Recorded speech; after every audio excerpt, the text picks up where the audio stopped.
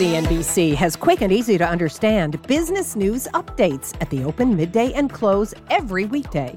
Markets, money, and more from Wall Street to Main Street. I'm CNBC's Jessica Ettinger. Follow and listen to CNBC Business News Updates wherever you get your podcasts.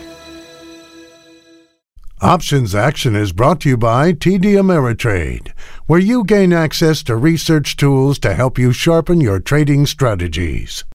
All right, right now in Options Action, the final frenzy for the last-minute Christmas shopping and the prepping for the flood of sales after Santa says so long. We're going to break down two retail trades straight ahead. Plus, Tesla still sliding. The stock finishing the week down. It's now so beaten up that it could be time to make use of options to charge up an EV trade. And later, as the S&P has limped its way through December, gold's been hanging in there quite nicely. It's now time to get bullish on bullion as we head into 2023. A bright and shiny show on tap on this frigid and frightful Friday night. I'm Frank Holland from Melissa Lee. This is Options Action, live from the NASDAQ market site. Here tonight, Carter Worth, Mike Coe, and Brian Stutland. Great to have all three of you here. But we begin with a look at some of the notable stock names with outsized options activity this week. Single names like Boeing, Microsoft, Dollar Tree, Amazon, and of course Tesla. We've also had some big volume in ETFs, including those representing the S&P, the NASDAQ, government bonds, the industrial sector, and high-yield corporate bonds. So let's dive right into it as we head into this holiday season home stretch. A tale of two retailers, Best Buy and Dollar Tree, spending the better part of 2 years diverging, but the option market thinks they're about to trade places. Mike, you have much more on that big trade. Yeah, so there was a lot of activity in both of these names. I mean, first, let's just take a look at Dollar Tree. Dollar Tree traded more than 50% above average put volume this week and going into the holidays. That comes as a little bit of a surprise.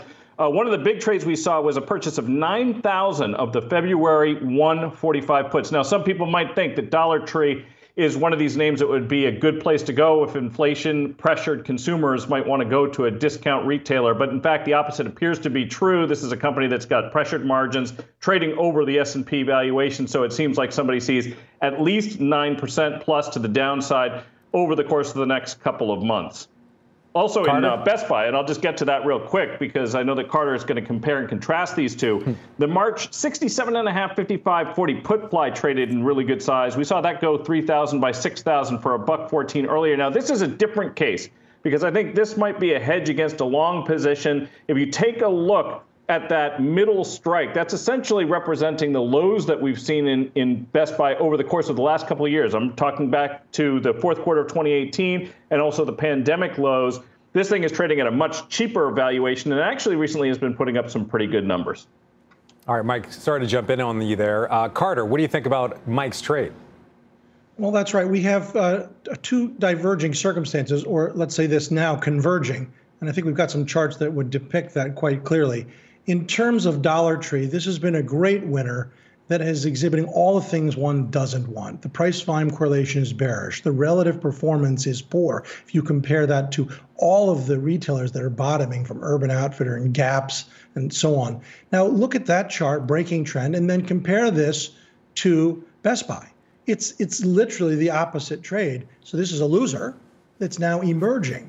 You can draw it with a trend line. You can also look at the next iteration, which is a sort of a head and shoulders bottom. But either way, one is reversing from bad to good, this one, and the preceding one from good to bad. Let's put them together. So here's a comparative chart, final iteration, and you can see how the arrows are drawn. I mean, over the past 3 years, one is up 50%, the other's down 20%. I mean, they're changing places, and I think one bets accordingly. All right, moving on to Airbnb. The stock losing about half its value during the last year, now out of the pandemic pan, but possibly into the recession fire. Does the options activity suggest that this stock is cooked, Carter? You know, that's great. You're in the pandemic pan and now you're in the recession. That's perfect. I mean, that says it all. The chart is terrible. It is hovering, I would say, ominously at its June low, and the presumption is it breaks, and it breaks hard. Brian, what do you think? Well, the option activity that we saw was bearish, right? It was put buying, and interestingly enough, put buying right ahead of their earnings date, or right after their earnings date, I should say. So some of that activity playing to the downside here, and the reason being, really, you look at the last earnings on Airbnb, and it moved 13% to the downside. So there's a lot of nervousness in the stock right now, and if you're sort of hesitating from playing the consumer discretionary, Best Buy is a quality value name I like in terms of consumer discretionary plays. Airbnb, a little bit more riskier here. And so it makes sense that there are these put buyers, that 1,600 puts that we saw trade of the 185 puts. Again, I mentioned that play expiring right after their earnings in February. So this is a play to the downside. You've got to be very careful that continues to the downside, especially if we enter sort of this recessionary or downturn in the market. So to your point, if we are headed into a recession, in fact, the high yield area, that might be somewhere we might see some growth. I'm going to come back over to you, Carter. What do you think about the high yield market, which traditionally be one of the first areas where the bottom would fall out, but it's been holding up pretty nicely over these last 3 months? Right. After sort of getting decimated, if you will, it has held up, but it has no torque. There's no potential for a real bounce. Look at an all data chart, and actually this will put it in the context. So this is, since inception, interestingly, of course, been basically going down. Those plunges and recoveries are moments in time that are quite clear. That's the 08-09 plunge. That's the industrial earnings recession of 2016, and then the COVID. But what you'll see, of course, is it reverses fairly quickly in 16 and 20. But it didn't in 08-09. And this is more analogous to that. It's down and it's staying down. And I think that's the problem. I would not want to be long HYG. Mike?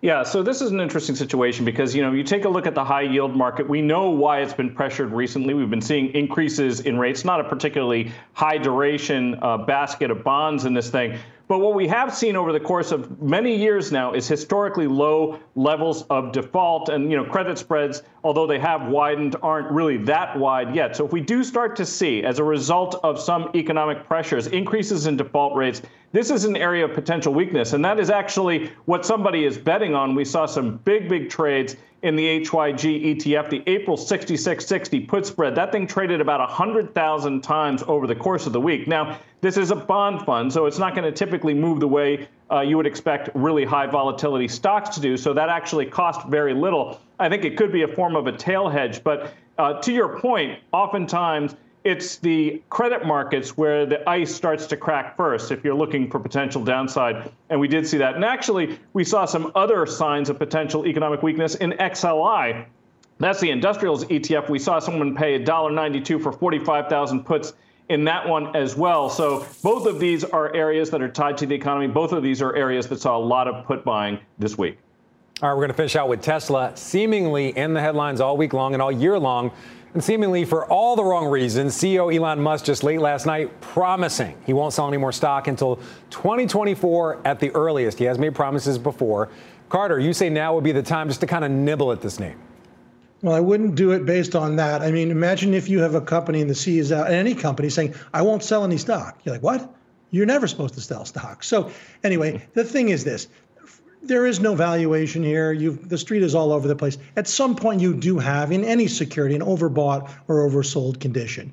We reversed a long-standing short on Tuesday. It's not working. The stock's down further. But I think we're seeing a crescendo here. We're as far below the 150-day moving average as ever recorded in the stock's history. The other two times when it was 40% below, you got a pretty decent bounce. All right, really quick before we go, Brian, any take on this one? Well, the options activity suggested that maybe we do get a bounce because what we saw were February upside call buying, and that was about 25% to the upside out of the money. A trade like that, when you go out to February or so, to me, or 25% up to the upside is maybe somebody protecting a big short position here and still continually play to the downside, but buying a call because there is some oversold conditions like Carter mentioned here. So to me, that trade kind of makes sense. If there was somebody really bullish, I'd probably see something more at the money type call, shorter dated, that we continue to get a bounce. Again, for clients and whatnot, we are a little bit more cautionary about the markets right now. We've sort of all year long shied away from a consumer discretionary type stock. We do own Tesla for some clients, but definitely on a lower allocation to that area. And so, yes, we are due for a bounce here. Options activity, buyers of calls on the upside. That suggests, maybe the stock gets a bounce here, but I'm still a little cautious, a little worried about the stock in general. Mike, final thought from you? Yeah, I think you could just go out to February, buy some 30 Delta calls. If you're going to try to play for a bounce, I wouldn't reach out and buy the stock. All right, so to come, a commodities corner, which could return more in 2023. Shiny gold or dull iron ore? You might be surprised how we play these both with options. And for everything options action, check out our website and newsletter. There's much, much more options action after this. Stay with us. Calling all options action fans. Reach into your pocket, grab your phone, and tweet us your question at Options Action.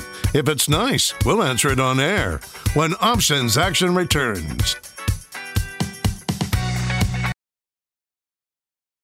Options Action is brought to you by TD Ameritrade, where you gain access to research tools to help you sharpen your trading strategies. CNBC has quick and easy to understand business news updates at the open, midday, and close every weekday. Markets, money, and more from Wall Street to Main Street. I'm CNBC's Jessica Ettinger. Follow and listen to CNBC Business News Updates wherever you get your podcasts. All right, welcome back to Options Action and the commodities corner of our show tonight. We're looking at two different types of mine earth, both gold and iron ore. Can they bring the same value to your portfolio? Let's find out. We're going to start things off with gold. Brian, you're up first. Yeah, gold's been an interesting story the last couple of months with basically the 10-year interest rates trading lower, with basically all of the interest rate curve that trading lower relative to where the Fed funds wants to go or where our Fed governors are telling us they want the Fed funds to go. Gold's sort of been in play. And you know what? If you look back historically, if we are headed towards this recession or people feel like that might happen, gold's been the one that sort of has bucked the trend first and started to rally. Because how do we get out of sort of a recession? We print more money or we keep interest rates artificially lower than where they need to be. And so GLD has been one of those plays to the upside. And I think it's kind of broken out here. I'd be looking to use options, though, here. I am long the stock GLD itself, but come next week, I'd rather play some options because they're pretty cheap. A call spread, I was looking at the Jan 166 call, looking to buy that while at the same time selling the Jan 175 call. So basically, that call spread is only going to cost me $3. And relative to where this stock is moving around, where gold is moving, that seems pretty cheap because my max play here is all the way up to 175. So I'm risking $3 to make $6. That 2-to-1 payout there seems fantastic to the upside. And I think GLD and gold, if interest rates stay somewhat subdued, at least out to the out part of the curve, the 10-year interest rates stay below 4%, gold will be that first thing that starts to move. And so that's one item I'm sort of looking to play to the upside here in this market and sort of rotate out of certain different asset classes and into one like GLD. All right, interesting theory there. Carter, any thoughts on this trade or on gold in general? Well, we know this. Look, gold has done its job. We know what? The S&P is down 20% for the year. Gold miners are down 10, and gold is down 2. That says it all. But there are opportunities within gold, whether it's an individual miner or whether it's the GDX or GLD. But in principle, one wants to be exposed, I think, very exposed to precious metals. Mike, any thoughts on gold or this trade in particular? Yeah, I mean, I am long gold. I am long SLV as well. These are both ways, I think, to sort of make the same play. If the increase in rates slows, then we would expect there to be some support for the precious metals. And, this is essentially the way you're going to play that. It's also, as Carter pointed out, I think, been a position that's held up on a relative basis very effectively. All right, let's stick with the commodity quarter for just a minute. Mike, you're taking a look at iron ore, an iron ore mining name. Yeah, I was looking at Vale. Now, this is an interesting situation because we have a lot of cross currents going on here. So China is reopening. They're the biggest consumer of iron ore. But as they do that, we're obviously seeing a big increase in COVID cases, a big surge there. And of course, there's a lot of leverage in their system. But, that, of course, is supportive for ore. And we've actually seen that in ore prices, which are up well over 30% recently. Another thing that's kind of interesting is that this is relatively cheap. We're talking about a company that's trading in the mid-single digits in terms of multiples here. I think the way to play this, given the fact that we have seen that bounce in ore, we have seen quite a good bounce in Vale, it's kind of hard to make it out on this chart, but actually the stock is up quite significantly over the course of the last couple of months, is to use a trade that's not unlike the one that Brian was taking a look at. I was looking at February, the 17-19 call spread. That would cost about 65 cents. Similar risk-reward dynamics. This is being used because the options on this are not all that inexpensive. As you can see here, about $1 for the at-the-money call. That's just simply because these types of things can tend to move around a bit. And we're collecting about a third of that premium by selling that upper 19 strike call. I think this is the way that you can play for a little bit more upside if ore continues to go higher and if we do see China reopening effectively and demand and industrial production up there doing well. Yeah, big if there, though, Mike. Carter, coming over to you. What do the charts on Vale say? They're excellent. I mean, obviously, Vale is dominantly iron ore, but it does it all. It does copper, aluminum, gold. It has all the elements of a bearish to bullish reversal. Bottoms before the market and exhibits relative strength ever since. I like it a lot. I think the formation is clear and the way is higher. All right, Brian, you have a take on this one? Well, I mean, to Carter's point, not only is the formation clear, but when you look at something like Vale, 2008, that thing got shellacked all the way before the recession and after the recession and everything that hit. Vale's turned the corner. It has sort of made higher lows, so to speak. So the upside seems to be clear. If China does some sort of stimulus on top of what they're doing with the COVID reopening here, which some rumblings, some rumors are that would happen, Vale, 55% of the revenue comes from China. So that's going to be positive, and I love the call spread. You outlay a little bit of premium, you get to play to the upside. It's already made a move. There's some bullishness in the stock, and so I love the structure of the trade and the play on Vale itself. I'm going to call it the alchemy trade. I think people spent centuries trying to turn iron into gold. We're trying to turn both of them into cash. All right, coming up, our featured trader, Scott Nations, joins us to lay out a modestly hopeful way to play the broader market heading into the new year without risking anything. And here's a live look at Bismarck, North Dakota, where it is currently -8 degrees. They usually say 8 below there. Real feel of 30 below. Stay warm in front of that TV. You do not want to be out there. Options action. We'll be right back.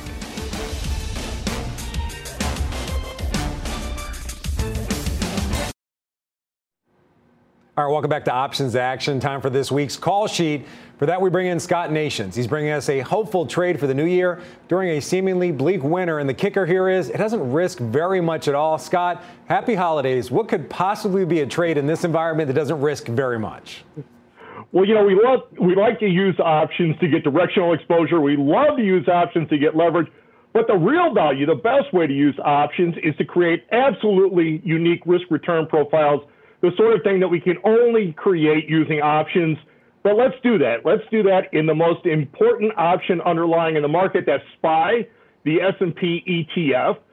And we're going to create a unique profile that will generate some value if SPY rallies into the new year, like I think it's going to once we get the year past this. Now, we can do this by just buying calls, but we can do a better job. The better way to do that is to against a long position in SPY is to use a 1x2 call spread. And with SPY earlier today at 382.25, I bought one of the March 390 calls. I did that at 13.75, but I don't want to just pay for a call. I want to actually generate this without any premium. So I did that by selling two of the March 405 calls, collected $7.20 for each of those. So I'm actually collecting a net of 65 cents. The important thing here is the unique payoff profile. Above $3.90, we get some leverage that slows at 405. You can see that. Cap on appreciation at 420. The important thing here, though, is that we never lever the downside. We never get leverage to the downside. So the best relative outcome, 405, that's usually the case at the short strike. So we're not just creating leverage, we're not just getting directional exposure, but we're actually creating a better risk-return profile. All right, thanks a lot, Scott. Carter, what's your take? Well, I think this is just, as Scott said, a testament to using alternative approaches than just being long or short. I myself don't like the market, and I think we have a better chance than even money that we're going lower in the new year and immediately. But this is a way where you take in money and you sort of play it smart rather than just betting long or short. Brian? Yeah, when you look at SPY and the Spikes Volatility Index, it's pretty suppressed. In fact, actually, the volatility is down while the market is down. Historically, that's been a positive sign for the market of making a bottoming process. However, I'm probably a little bit more on Carter's camp of being a little bearish about the market. We are short some options for clients as well in March, April options, going out in E-mini future options. So certainly selling options that far out, I do like. We'll just see if we can hang on here. With volatility down around 20, the VIX down around 20 here, we'll see. It seems like an opportunity where there's going to be a big move. It's almost like people have gotten too complacent right now. And so I figure once we turn the page on this calendar, this market's ripping significantly higher, or this is the beginning of the end and the start of a recession, which certainly could happen. Things go sour. We talked about HYG at the top of the hour here, and that was some bearish activity. If that goes south, if credit goes south, so does the rest of the market. So we've got to be a little careful here. Mike, what are you thinking? Yeah, if you're selling the 405 calls, you're really not that optimistic, considering SPY was above 405 earlier this month, and this is going out 3 months. I think if you're bullish on the market, you could just go out and maybe buy the 400 strike calls. Don't be long the SPY underlying shares or anything like that. I'm kind of in Carter's camp as well. Scott, going to give you the final word on this one. I'm going to be long SPY because I'm an investor, and this is the way to create a better risk-return profile as an investor. This is the way to be using options, not to just get leverage or directional exposure. All right, there we go. Scott Nations, thank you for that. Up next, your tweets and the final call. Stay with Options Action.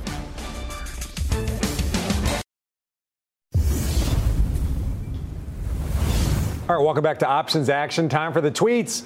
Our first, how would you trade the MSOS? It's the Advisor Shares Pure U.S. Cannabis ETF. Attractive put and call options 1 month out for 10% return on premium, assuming underlying equities hold up on rock bottom valuations. Brian. 10% premiums, that seems too good to be true. I'd stay very far away from this ETF and look for it to trade lower. It seems like Enron situation, almost like whatever's going on inside that ETF. Our next tweet, I notice when the dollar index drops, companies like Boeing do well. I'm thinking of getting calls for February. Can you please share your thoughts? What's your take, Mike? It is interesting that pattern that you've identified has proven to be true. I would look out to February. You could just buy some perhaps 30 Delta calls there to make this play. And I think that's a way to do it with limited risk. All right, time now for the final call. Carter, you're up first.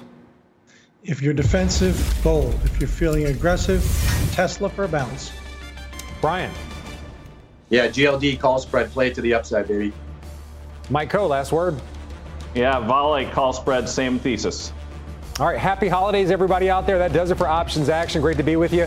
We're back next Friday at 5:30 p.m. Eastern. Mad Money with Jim Cramer. It starts right now.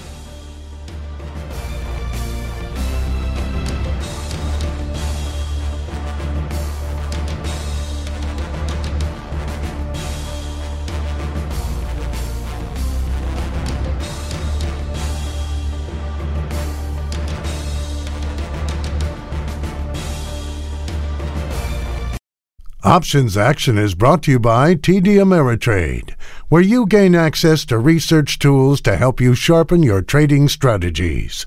CNBC has quick and easy to understand business news updates at the open, midday, and close every weekday. Markets, money, and more from Wall Street to Main Street. I'm CNBC's Jessica Ettinger. Follow and listen to CNBC Business News Updates wherever you get your podcasts.